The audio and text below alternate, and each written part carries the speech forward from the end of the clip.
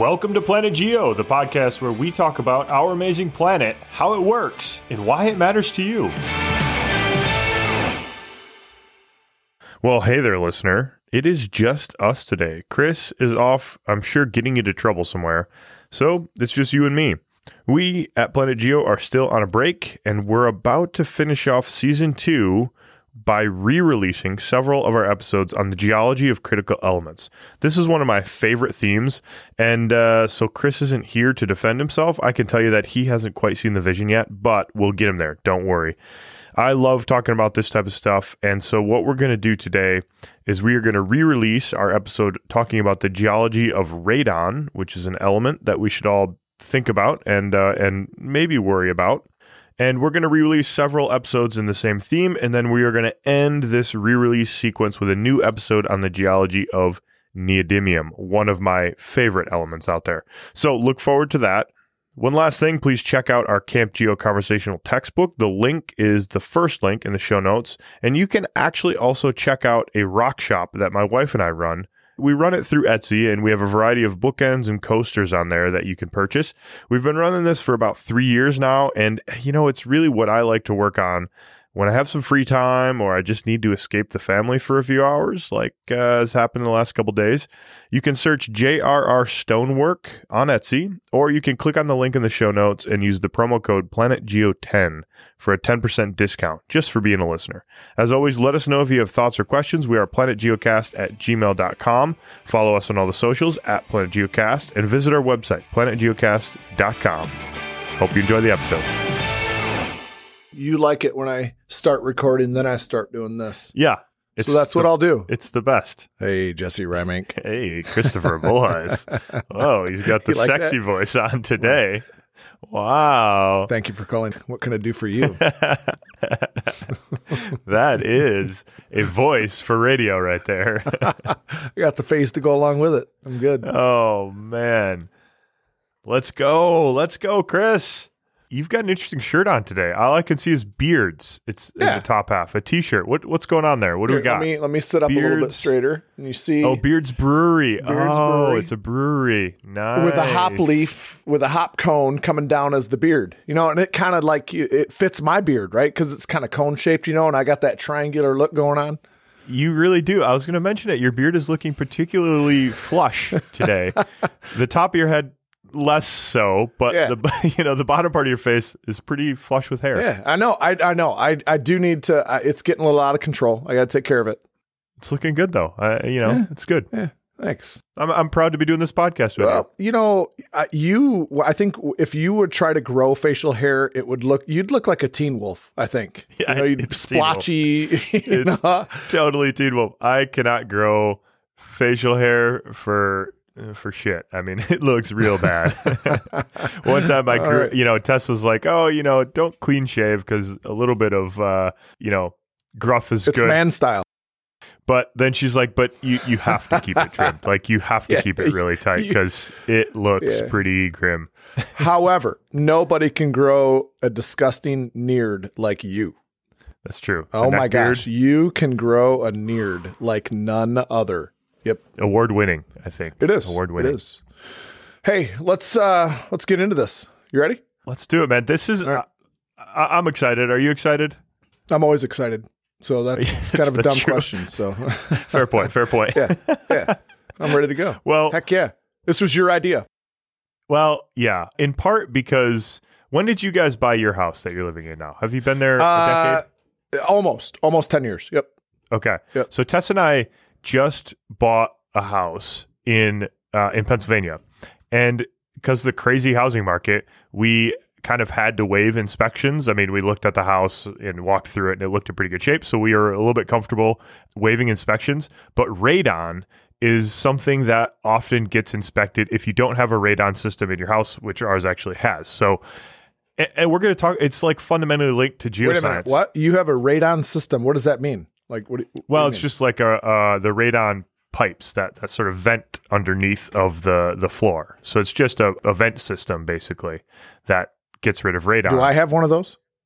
You might. I don't know. Some houses do. Some get installed. They're relatively simple, but we'll get to that, like how to sort of get rid of them. And I can talk about what mine actually look like in the house. I feel like that's something I should know, but I really have no idea. Well, so we're going to talk about radon because this is like geoscience. We get to cover a lot of cool geoscience stuff here with radon. Yeah, absolutely. And, it is important. There are billboards. You see, like, have you had your home tested? And there's a phone number that you can call and have people come out and do it. I've seen those before. And one of the main reasons is because it is radioactive and radon is a gas. And so it is, isn't it? I think this is true. It's the second leading cause of lung cancer behind smoking. Exactly. If you're a non-smoker, this is the number one cause of lung cancer in the U.S. at least. Well, hold on. I think let's give a little bit of a prelude of what we're going to do. So we kind of have this chunked up into 3 sections. We need to get into radioactive decay and how that works. We've touched on it before in previous episodes. We're going to do it again in this context. So that's the first chunk. Then we're going to talk about the geology of radon and how it moves and how all that happens. And then the last section today is going to be, all right, well, it's in your house. Now what? What do you do? And Chris, this is just like, this is just such a cool story. And so directly relevant. Like, it's in our houses. You can get your radon problem in your house fixed for a relatively inexpensive amount, up to $1,000, maybe $1,300 or something like that. It's not that expensive, but it's just such a cool story. It's a cool intersection between geology, chemistry, groundwater, rocks, and our everyday lives. It's just really, really interesting, I think. So you laid it out perfectly. We're going to work through those 3 things and get to the point of the story because it's a really cool one. I agree with you 100%. It's an awesome story. And to me personally, I love intersections. I love it when science comes together where you have all these multidisciplines. I think that's actually, it's one of the most attractive things to me about geology is it involves all kinds of intersections all the time. But this story, we have to get into some technical stuff. We have to get into some numbers and I'm just telling the listener, bear with us, please, because it does go somewhere in a cool place. And we have to do this before we get to that. And it's worth it. It's true. And we are going to cover some numbers. And I love the geochemistry side. We're going to get a little bit into the weeds of the geochemistry, which is fun. But you're right. You got to bear with it. But the reason why you and I are having this discussion is we originally recorded it and my wife listened to it. We're listening back to this episode, my wife and I, and she fell asleep. And I'm like, never a good sign. What the hell, Jen? What are you doing? And she's like, well, you kind of lost me with all the numbers. I'm not really that sciencey. And, she's doing her thing. And I'm like, but this is this is why this is important. And I kind of explained to her, she's like, well, why don't you just lead with that? That would have been like, do that, So here we are, you and I sitting here thinking, wait a minute, this is, I think, a really good episode. And we just don't want to lose people on the front end because we got to cover some science stuff, but it is a science podcast, right? That's right. So Jenny, don't fall asleep. If you're like Jenny, don't fall asleep. Stick with us. We'll get there. We'll get to the end of the story. And it's just a really, really cool tale. We have to get into the weeds of chemistry to start out with. That's right. You get your head out of your Jenny. So radon is an element, and its chemical symbol is Rn. That's, the periodic table has all these symbols. Rn is radon, and it's a noble gas. What does that mean? Explain that real quick. Yeah, noble gases, they're on the far right side of the periodic table. They have a full electron shell, an outer electron shell. So they don't bond with anything really. So they like to exist in the gas state. Right. They're very stable. When something is a noble gas, it's very non-reactive and it's very stable. Now, we say that from the standpoint of a full, all of its energy levels are full of electrons. However, we're going to go into now, well, why is it radioactive then if it's stable? Now we got to talk about inside the nucleus. So we're really kind of talking about 2 different things. Yeah, that's a great point, Chris. Yeah. So, yeah, absolutely. Great point. So the electrons in the outer shells, that determines chemistry, chemical reactivity. We're talking about the nuclear physics and what happens in the nucleus is whether it breaks down or not. And radon, sorry. Nuclear chemistry is what you're talking about when you dive into like radioactive decay. So these are changes that happen inside the nucleus. And so let's get into real quick what makes certain, because not all elements are radioactive, only certain ones that, you look at your periodic table and only a few of them are radioactive. And what all that means is that the nucleus of that atom is unstable. And so it's going to spontaneously change it's going to do something to become more stable. Not necessarily like stable, just more stable than it was. That's right. And the way to think about this, a good analogy is, okay, primer, the nucleus of an atom is the really compact thing in the center that holds all the mass. It has protons and neutrons in it. Those protons and neutrons, you can kind of think of these things as they're vibrating. They're little springs. All of them are kind of bound to each other, and they're all kind of vibrating, right? So they're kind of shifting around. You have this mass of 222 protons and neutrons. They're all vibrating together. Now, every once in a while, at a random instant, half of them will vibrate in one direction to the right, the other half will vibrate to the left, and the atom will kind of split apart. That's just an example of sort of how this happens. These things are a vibrating mass, and randomly, some of them will break off because they all vibrated in one direction. And then they sort of lose stability. So that's kind of how this happens. And it's a sort of a very fast process that is losing mass from the nucleus. So we are creating two particles from one bigger one. So what I'd like to do, I think, before we get into like how this actually happens, let's talk a little bit about the way that radioactive decay happens. What happens in the nucleus. Let's keep this as simple as we can.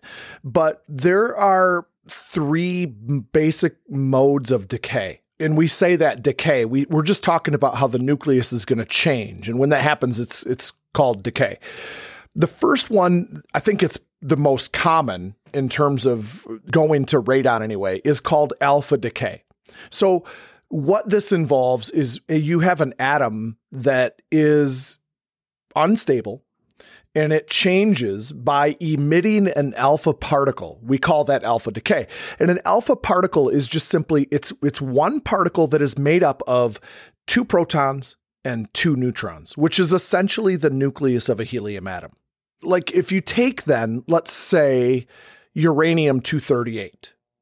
When we call it uranium-238, it's atomic number 92, but it has a mass of 238. And the rest of the mass, so you have 92 protons, the rest of it is made up of neutrons, okay? Yeah.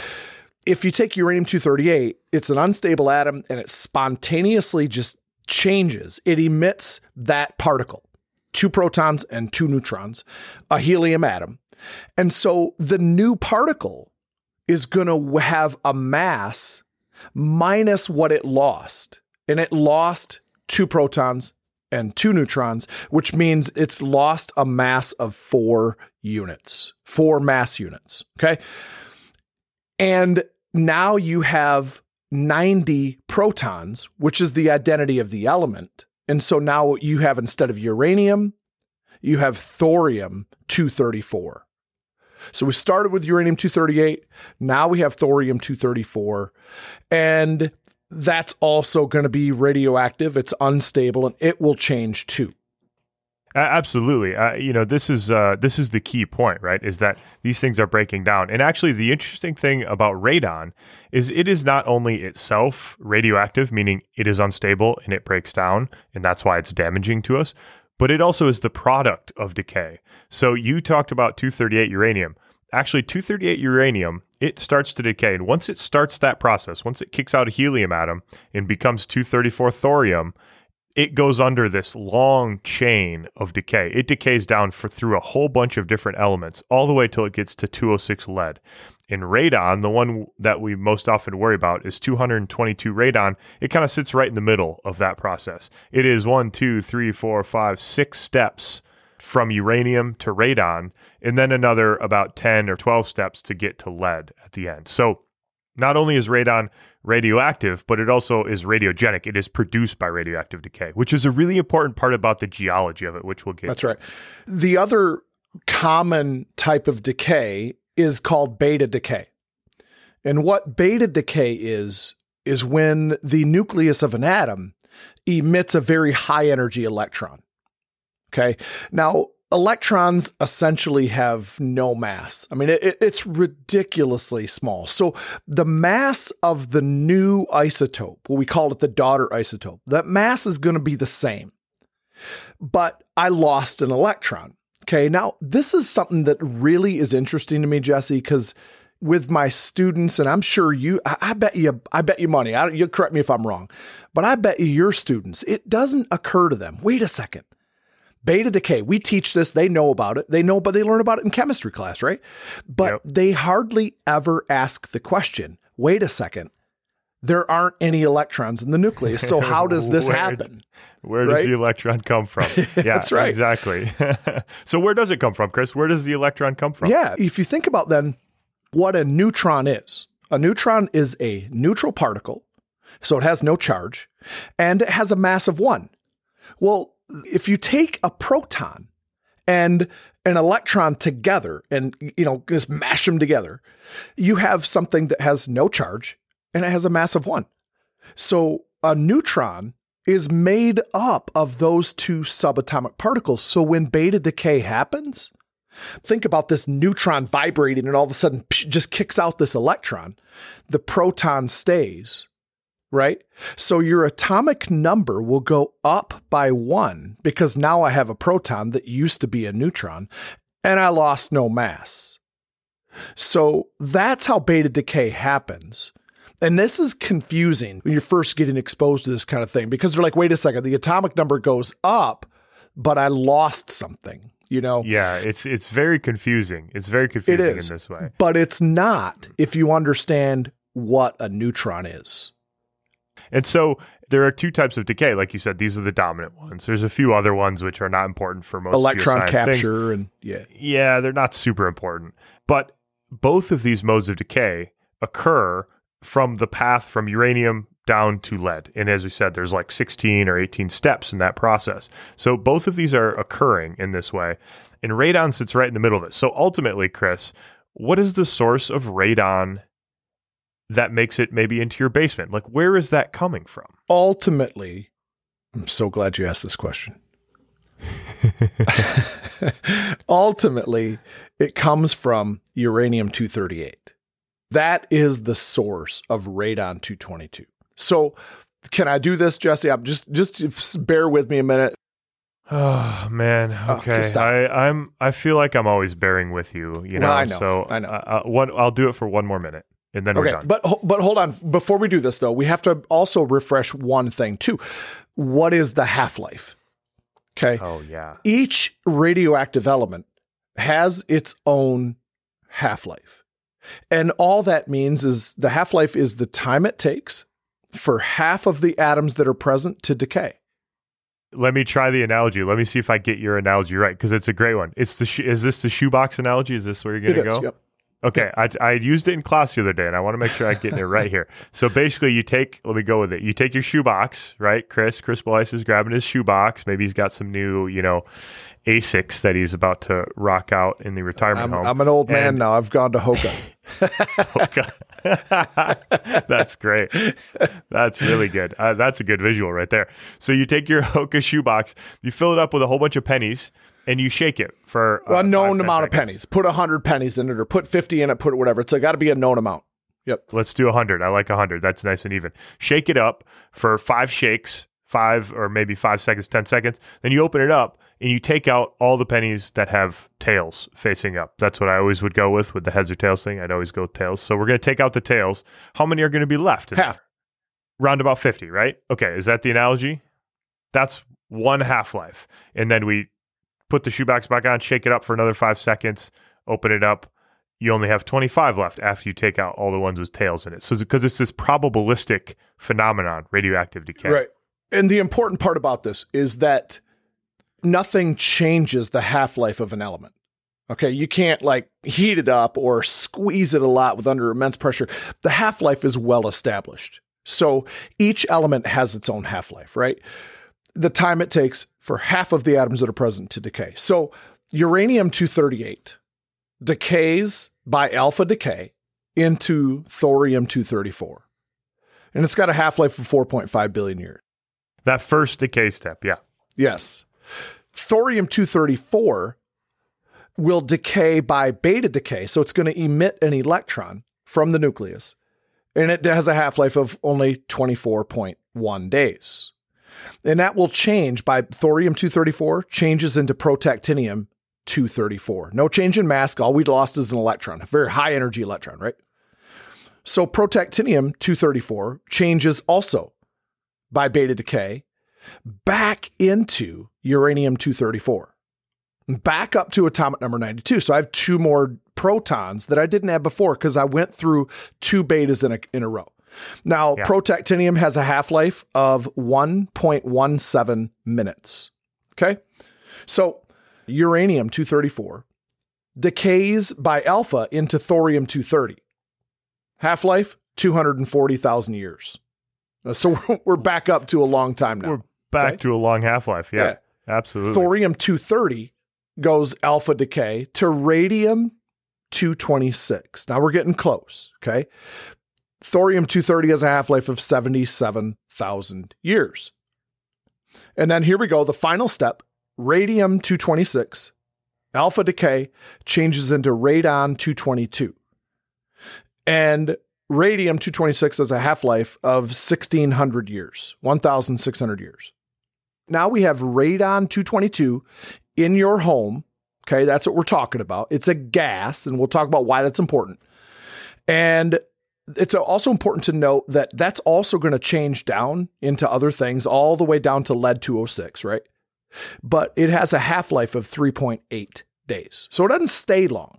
That's how you go. You asked me, and I had to do this, say, the ultimate source, it starts with uranium-238. It's got all these steps in between, right? And so there's 2 important points here that we're sort of leading into. The first is, if you've listened to Planet Geo, or if you're familiar with what enriched uranium is, there's multiple types of uranium. Chris, you've been talking about 238 uranium, which is the key one for producing radon, right? But there's 235 uranium as well out there. So why aren't we concerned about that? It's a great question. Why are we not concerned about the radon? Because radon is in the decay chain of 235 uranium. Uranium-235 starts to decay. It breaks down all the way to lead. Somewhere in the middle is radon. The reason we don't care about it is because there's very little uranium-235 in the world today. Out of 138 atoms of uranium that you find, only one of them is going to be 235 uranium. The other 137 are going to be uranium-238. So the vast majority of uranium out there is 238 uranium. Now, the other reason we don't care about the 235 decay chain is because the half-life of radon in the 235 version of it, the 235 uranium flavor, has a half-life of 55 seconds. That's very short. So that is going to decay away very quickly. It's there and it's gone. It's there and it's gone, right? The half-life of 222 radon, which is the one in the 238 decay chain, has a half-life of, as you said, 3.8 days. Now, that's long enough to matter for us. And why does this matter? Like, why do we care about the length of the half-life here for this radon step in the decay? Because it's there long enough for us to go down and inhale it. Because it's a gas, we can ingest this into our system. So we have that. That's not good because it's radioactive. But then it also changes. It continues to change. Yes. You know, and it's only a gas in radon. That's the only time that this whole decay series exists in the gas form. Okay, so now we're kind of shifting into the second part of this thing, is the geology of radon. Are we ready to do radon, that? Right? Are we ready? I think we are, because we're right on the cusp of it. I think here you nailed it. This is the only step in this whole 16 or 17 step decay chain where this uranium-238 atom has turned into a gas phase. So radon is the gas, which means it can move. All those other ones, thorium, radium, those don't move. Those elements are bound in whatever mineral or clay that the uranium existed in originally. As soon as it hits radon, it doesn't stick to anything. It does not chemically react, so it can move, it can flow in airspace, and that's how it gets into your basement, basically.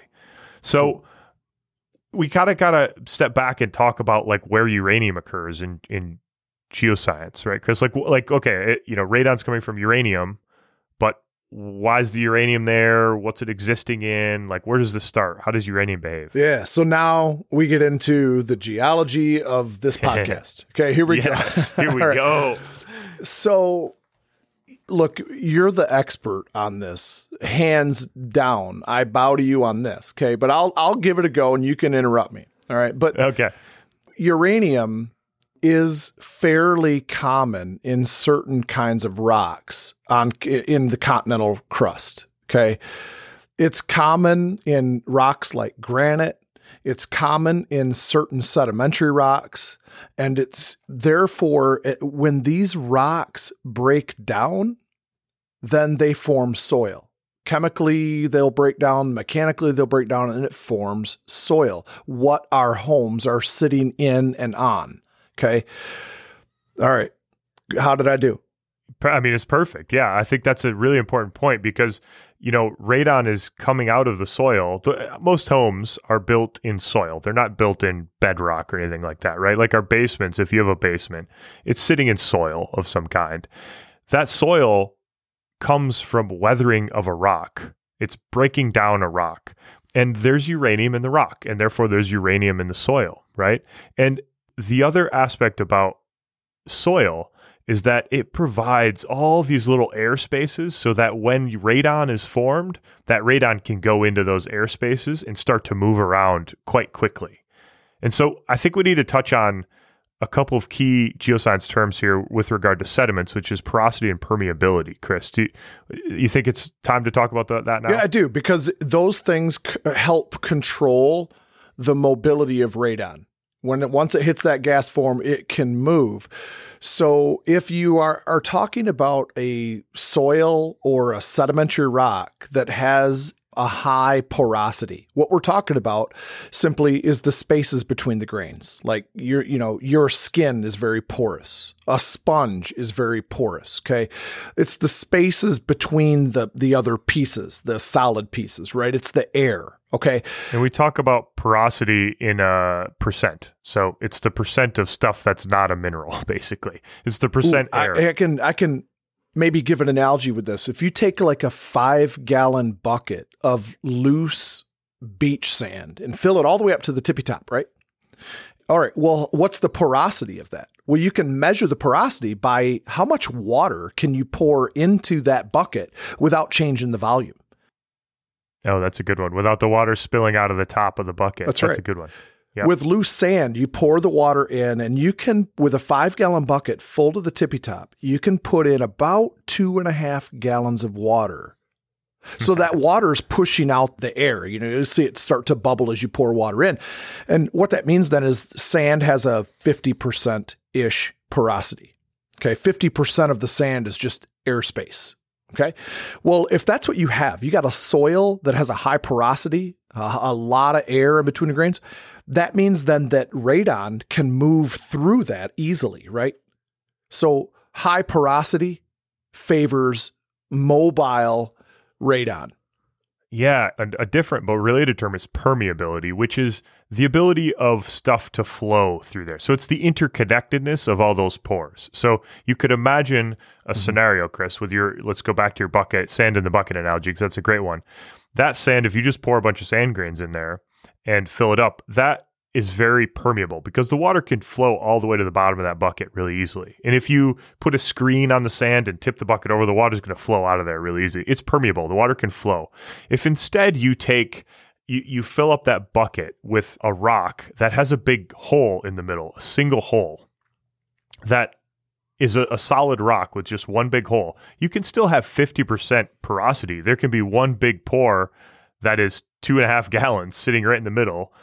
And you can fill that with water and tip it upside down, and it's never going to flow out of that rock enclosure. So think of like a big bubble of water locked in a rock capsule. It's not going anywhere. Pour cement in there. Maybe let's make it a cement analogy, right? Like I had no idea where you were going with that analogy, by the way. Does it make sense or not? Was this a terrible analogy?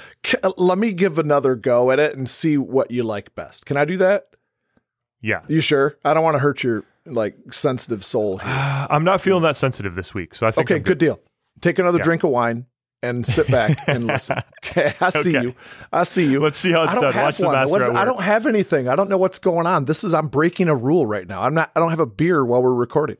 I'm just going to sit back here and watch the master at work, Chris. That's what I'm going to do. Here we go. 5-gallon bucket. Dumped all the water in it I can. Okay. And you just got done running a half marathon. You are exhausted. You're dehydrated and you are thirsty. Okay. But you got that 5-gallon bucket sitting right in front of you with sand and water in it. I give you a straw, say, have at it.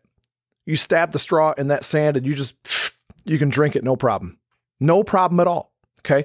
Now, next week, same thing, run a half marathon. I come chuckling up to you, moseying on up, and I say, hey, Jesse, how you doing? And you're like, oh, man, I'm so thirsty. And I hand you a lump of clay. Okay, now this clay has all the water in it you could want. It's got gallons of water in the clay because it's got a really high porosity. I hand you the lump of clay, and I hand you a straw. You stab the straw into the clay, and you go like that. Nothing's coming out because clay is really, really porous, but it is impermeable. It will not let the water go. Okay. How'd that do? What do you think? That's a better one. You like it? Yep. I've learned a lesson here today. That's a better one. Please. Never disagree with Chris Bullhuis is the lesson I'm taking here. Okay. All right. Okay. So we've covered. Hold on now, but hold on.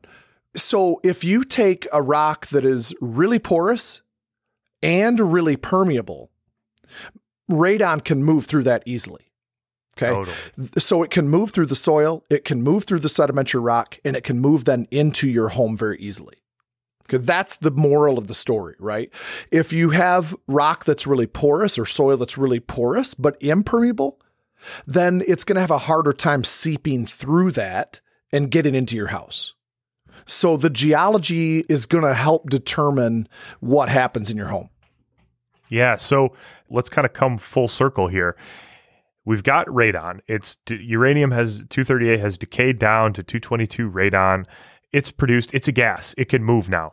So we're talking about porosity and permeability because that radon has to move from the soil into your home in some way.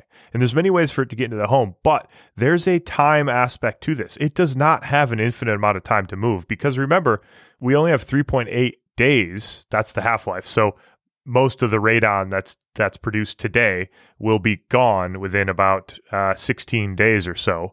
Around about 6 half-lives is kind of what we think of for the time scale of going from 100 to 0, basically. So that radon has to move quickly. So what it means is the uranium source, has to be pretty close to your house if the radon's going to make it into the basement, or it has to be able to move really fast from further away. And so radon's moving through the pores and the permeable rock layers and gets into your basement. But what other factors contribute to how fast radon moves into your house and therefore how far away from the uranium source matters? The other big thing is water. So if you have water that's sitting in the pore space, then water's going to slow down the mobility of the radon. So really, it's complicated and we're trying our best here to keep this simplified a little bit. Think about it, 3 variables in radon mobility. Porosity, got to be porous. Permeable, it has to be, allow it to flow through it. And dry, not a lot of water in the pore space. If you have that, then you have the potential for very mobile radon gas. Okay. Now, one thing, what makes the radon so mobile is actually the decay process. And I think this is so cool and it's worth highlighting because I think it's something that everybody can relate to. All right. Analogy. A high-powered rifle has a recoil on it, right? You pull the trigger and it recoils back into your shoulder. Okay. The bullet is going the opposite direction. Well, that's exactly what happens with radon 222. When it becomes unstable and it ejects this alpha particle, that's the bullet. When the radium 226 decays into radon 222, it does so by emitting very forcefully an alpha particle. Which is the bullet in this analogy. That's right. And the radon 222 then is projected the opposite direction. And that's how it moves. Isn't that cool? It's on the move. Cool. And So, there are people who model these things, who model these processes, and actually will create like a chemical model of the bonding environment in an atom. So, imagine a uranium atom sitting there and it's bonded to oxygens and silica atoms.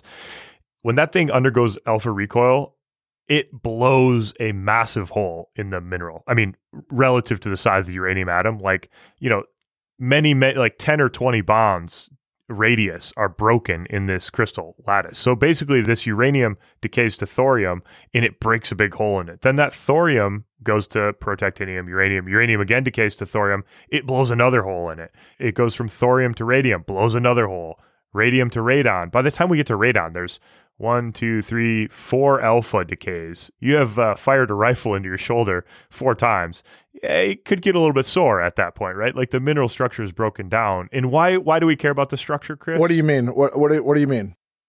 Radon needs a broken mineral to be able to get out of it. If uranium's locked in a crystal lattice, it can't get out. So it needs like an interconnected pathway of broken crystal to actually get out of the crystal and into this pore space in the rock. So there's this rock structure, rock scale and mineral scale and atomic scale processes are all linked together in creating radon in your home. It's very cool. So it is. That's how that recoil effect then of the decay process can propel the radon-222 that's now a very mobile gas. It can propel it through a porous, permeable, and relatively dry soil structure or rock that's existing there and therefore move into your home. One of the things, Jesse, this is one of the things I love about doing this podcast with you is what you bring to the table is so different than the direction that I would have gone into. Like, you've obviously read papers or you've been exposed to this process before where it's blasting a hole in the crystal structure. I'd never heard of that before. Like I learned that then just now with the rest of the listeners by talking to you. Well, first of all, it's really fun. We both, building the script is very fun because we learn from each other. We take it very different pathways. It's very, very fun to do this. Yeah. And sometimes we argue and sometimes we almost break up and then we get back together and, it's all very fun.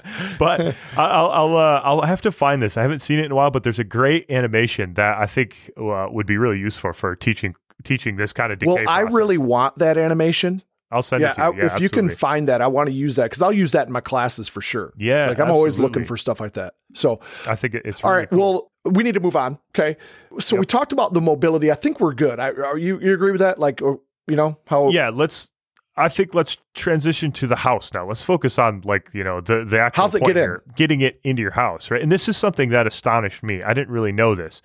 I mean, okay, many houses have foundations. Old houses, like the one we have, foundation is a little bit cracked. It provides an easy way for air from the soil to make it into your basement, right? But you got this basement that's this gap, this ship in the ocean. Hold on. A lot of our listeners, though, don't have basements. Like, that's kind of a Michigan thing, That's true. And we have a lot in Pennsylvania as well. So it doesn't matter if you have a basement or not. But basements tend to be high radon locations just because radon's 222 mass units. It's pretty dense, so it'll kind of sink down. But I didn't know that most houses, especially new houses, draw less than 1% of their house air comes out of the soil. The rest is circulated through the atmosphere. In an old house with a cracked foundation, you can draw up to 20% of the air in your house from the soil. That astonished me. I did not know. For me, I'm amazed that my house, which is pretty well built, that it would draw 1%. Like, that would surprise me that it would draw 1%. Now, my old house, I had a Michigan basement. Like, I actually had parts of my basement that was dirt. I'm telling you right now, I should have had that home measured for radon. Like, some of the problems that I have right now, like maybe my mental status is because of, like, I lived in that house for about 20 years. I was sucking in some radon for sure. I guaranteed. That house was probably inhaling 50% of the air from the soil. It's an amazing number, right? Like it is a lot. Yeah, how much soil air you can get into your house. I agree. 1% seems like a lot. And then you talk about 20%. Oh my God, that's amazing. Well, like even if you don't have a basement, okay, you still have footings. You have a foundation that's dug into the soil. So either way, when a home is put in a place, a hole is dug, right? And especially this is compounded when you have a basement. All right. So you dig a hole and you put the walls in and so on, you build the home, right? And then now you have this area that is 2-3 feet between your walls and the hole that's dug. They have to backfill it. Well, it never really fills in the way it was when you dug it out.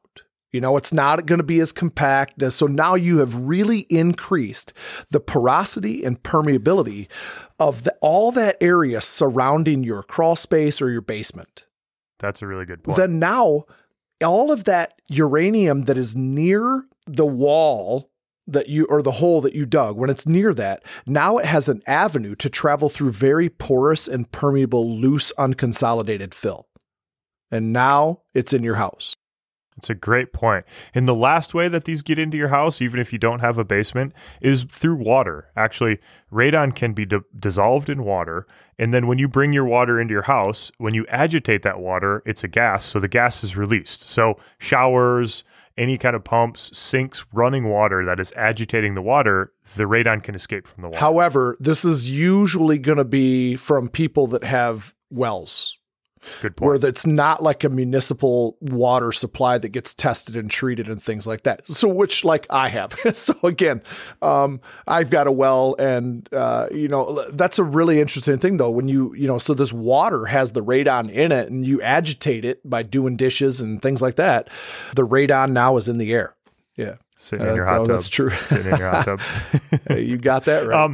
You got that. So, this last part, I think now it's in our house, and we've kind of talked a little bit about why it's dangerous, but let's just talk. There's a few sort of things to tidy up here about when radon gets into your house, right? First of all, it's heavy. It's 222 atomic mass units. Most of the atmosphere is oxygen and nitrogen and carbon dioxide. These are all far lighter. So radon will sink, which means it can stagnate often in your basement. And so that's where people go to measure radon. And that's where sort of the risk is the lower levels of your house typically, because that radon will kind of sink down in your house. And it's hard to get out actually because it's so heavy.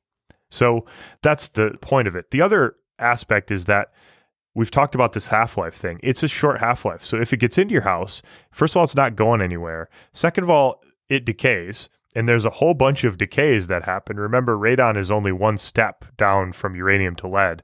So there are between 7 and 10 additional steps of decay, of radioactive decay. And of those, some of them are alpha particles before it becomes lead. And so basically, once you have radon, you have a bunch of alpha decay going on, this really energetic process. And then it ends in lead, which is not a great element to have around and to have in your lungs. And so, the main risk is inhaling the radon, and then it's in your lungs and it decays down, and then it's lead and you got lead in your lungs. So that's kind of the dangerous aspect of it. And this is why we need to get tested. Okay, so what do you do though? Like, is it just an air circulation solution? Yeah, it's actually mostly not an air circulation solution. It's mostly a preventing it from getting into your house. So the houses I've seen in Pennsylvania, and the house we have here, has what's called a passive radon system. So basically what you need to do is you need to take drill a pipe. You talked about, Chris, that backfill boundary between the soil and your foundation. What you do is you basically put an air pipe down in there that sucks out the air from the area around your foundation. And so all it is taking that gas, that soil gas that would normally get into your house, and it's just venting it up into the atmosphere. So that's all it is. And there's an active or passive system. Some of them have a fan attached to them, the active ones where it's actually pumping out the air. Ours is a passive system, and this is really kind of cool. All it does is just a series of pipes we have a basement, so it's a series of pipes running under our foundation that are taking the air out, and it's passive. There's a pipe that goes up to the roof, and whenever wind blows across that pipe, it creates low pressure, and it sucks all that air out. And so any amount of wind is just sucking air out. It's kind of cleansing the air around our foundation of radon, which is just a very cool thing. Very simple. It is a very simple thing, but not if you didn't build the home with that in mind, which a lot of homes are not. What do you do then? These pipes are not huge, and you don't need to go all the way under the foundation. Usually they can just wrap it around the foundation on the sides. So I don't know how expensive it is to get these installed. I think because like I said, the house we have has it in place, it in place already. But I think most modern homes will be built with this detection system or with this radon prevention system in place. To get it installed, I'm not sure what the price is, but it's not ultra expensive. Something you need to get tested. I'm curious, how did you know you have it? You can see it in the walls outside, and often it's running. In ours, it's running inside the basement. You can see some of the pipes running up. Oh, okay. So your basement's unfinished then? Yeah, basement's unfinished. Okay. Yep. All right. Gotcha. Okay. Yep. And there's a pipe, running along the side of the house, just a PVC pipe that goes up to the roof. And I'm like, I wonder what that is. Oh, it's a radon system. Okay, cool. But where I'm at in Pennsylvania is a pretty high radon risk area in general. We have a lot of carbonate rocks, which are high in uranium. And so therefore the soils are high in uranium, and there's just high uranium background. Where you're at in Michigan, it's a little bit different. The soil isn't as high in uranium, but you have really dry soils. So I think that's why Michigan might be higher radon. I'm not sure. So my situation is unique, and I think a lot of people are in the situation I'm in. We are in clay. Okay. Oh, and right. So Okay. I'm on top of a hill, but I'm in clay. And so clay is impermeable, but it's very, very wet.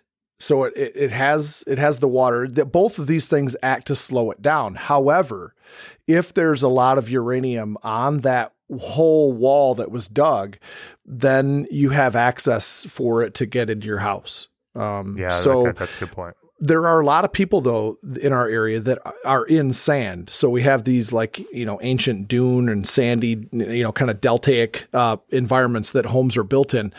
And so they can have an increased problem because, it's porous, it's really permeable, and it's relatively dry because sand has such great drainage. Yeah, and radon's just flying around through sand, so it can just flow really quickly through it. So, I think it's important because this is a geoscience topic that is immediately societally relevant, but also has health implications. I think we should point out, Chris, we'd be remiss if we didn't point out that places you can learn more and places you probably should learn more if you don't know about your home. In the U.S., at least, the Environmental Protection Agency, the EPA, and the United States Geological Survey, the USGS, have maps and really actually great guides that can help homeowners. But it's a very local problem. Like houses in the same neighborhood have very different radon risk factors, basically, because some older homes, depending on the quality of your foundation, a lot of things matter. So getting your own specific home tested is a pretty important thing. Most other countries, I know Canada has them, Germany, the same sort of governmental agencies will have radon resources that people should look into. We'll put a couple links in the show notes, like the EPA radon map. We'll put that in the show notes and so on. So if you're interested, check it out. It's kind of fun to look at the radon risk map too of the United States. But you have to be careful of it though. That's true. Like you said, I mean, you can have a neighborhood that's you're in close proximity to the people and very, very different radon levels in the low levels of the house. That's a really good point. Yeah, it was sort of fun. I looked at the U.S. map, and you see the big color splotches pasted all over the map, and then you zoom in on Pennsylvania, which I did, and it gets more detailed. Definitely, it gets more nuanced for sure at the county level and at the township level. So it's interesting to look at. So I thought this was fun, Chris, and I think we should, these types of things where geoscience, there's an interesting geoscience story behind a really important process that everybody should sort of be aware of. That's right. That's what this is all about. Our amazing planet, how it all works. I know, and how it impacts our everyday lives. Right. It's so good. That's right. You had a good idea.